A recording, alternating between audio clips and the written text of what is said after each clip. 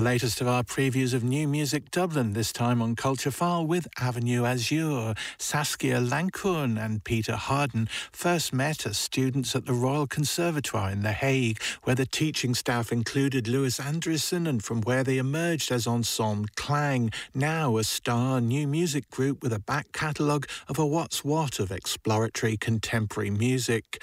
But even working with that questing sextet left something unexplored, and together Pete and Saskia formed Avenue Azure, a slow-burning voice guitar piano duo that wanders in a world they call almost songs, often drifting but never directionless music made to conjure the atmospheres of places they know and imagine together, as Saskia Lankhoorn and Pete Harden explained to Culture File.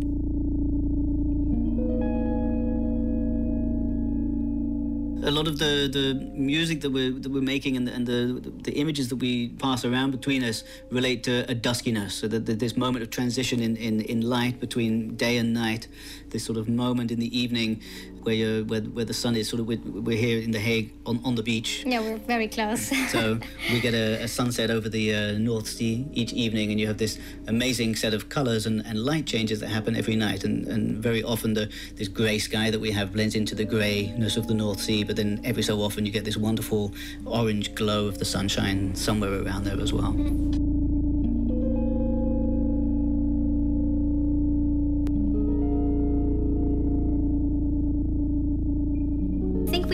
At the conservatoire.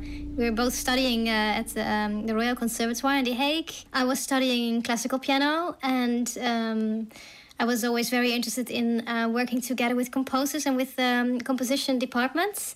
And that's how we met, doing projects together. Pete looking for a pianist to play some music, other musicians looking for composers to write for them. So it was a very fruitful period in the Royal Conservatoire at that time. How was it to work with Andriessen? I would think that there's a sort of kind of political identity you need as much as a composer's identity in those circumstances. Yeah, he was always really engaged with people, actually, and politics came into that, of course.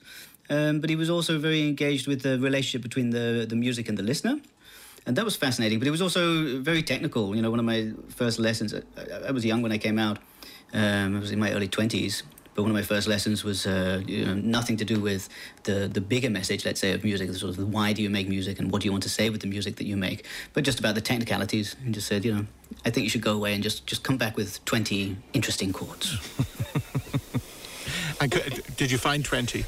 Well, then the next week I came back with 20, and he would sort of run his finger down all of them and just go, well, that one would be more interesting if you changed that note for this note, and that one would, that's an interesting chord. The next one, no, that's a weak chord. This is a strong chord.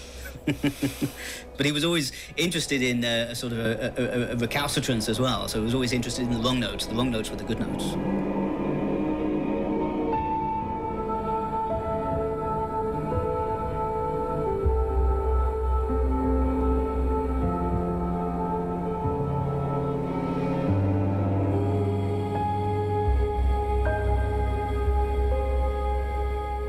I think that period that Saskia was talking about in the Conservatoire, which was a really vital and energetic moment with some fantastic composers teaching in the composition department, not only Louis, but also people like Richard Ayres and people like Clarence Barlow. So they brought composers from all over the world coming from very different traditions.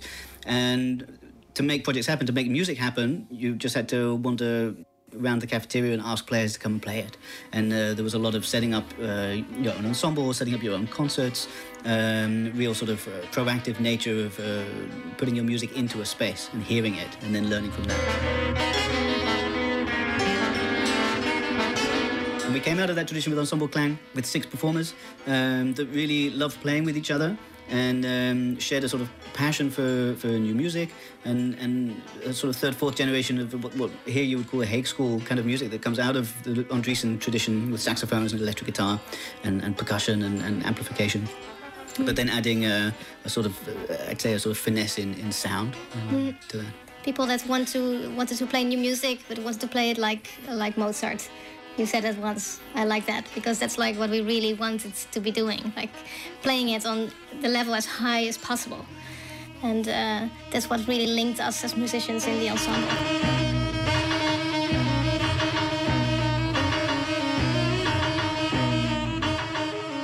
was it you felt that you couldn't do with them, that you wanted to have a duo on your own?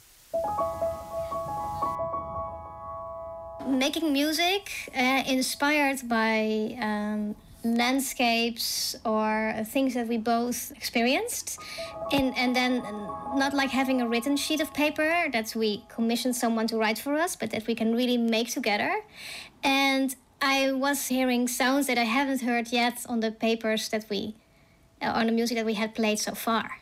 So it's like, hey, there's this world that we haven't touched yet.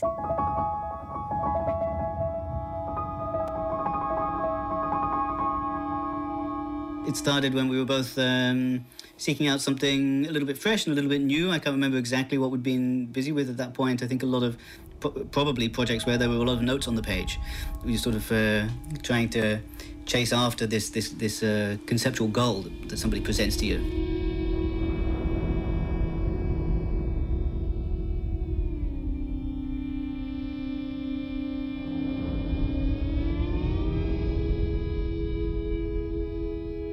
I can't remember how we hit on all those songs, but when we hit on it, we said, but that's exactly what it is, and that's exactly what we're making.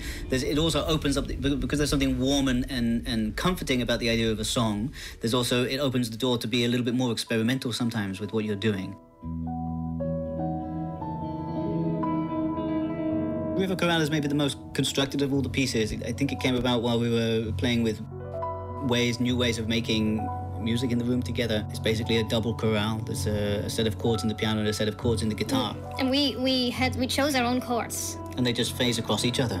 And then, I don't know how we hit on River. I think it was double chorale for a long time. And we said, well, there should be a body of water.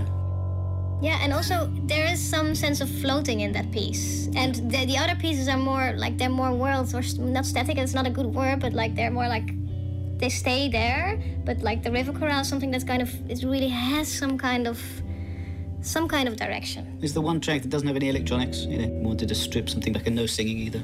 No, just a few chords. Yeah. I wasn't noticing that actually there were no electronics. I thought they were, but I mean, it does feel more like the organic food aisle. Ik weet niet wat dat betekent. Yeah. It's very clean living.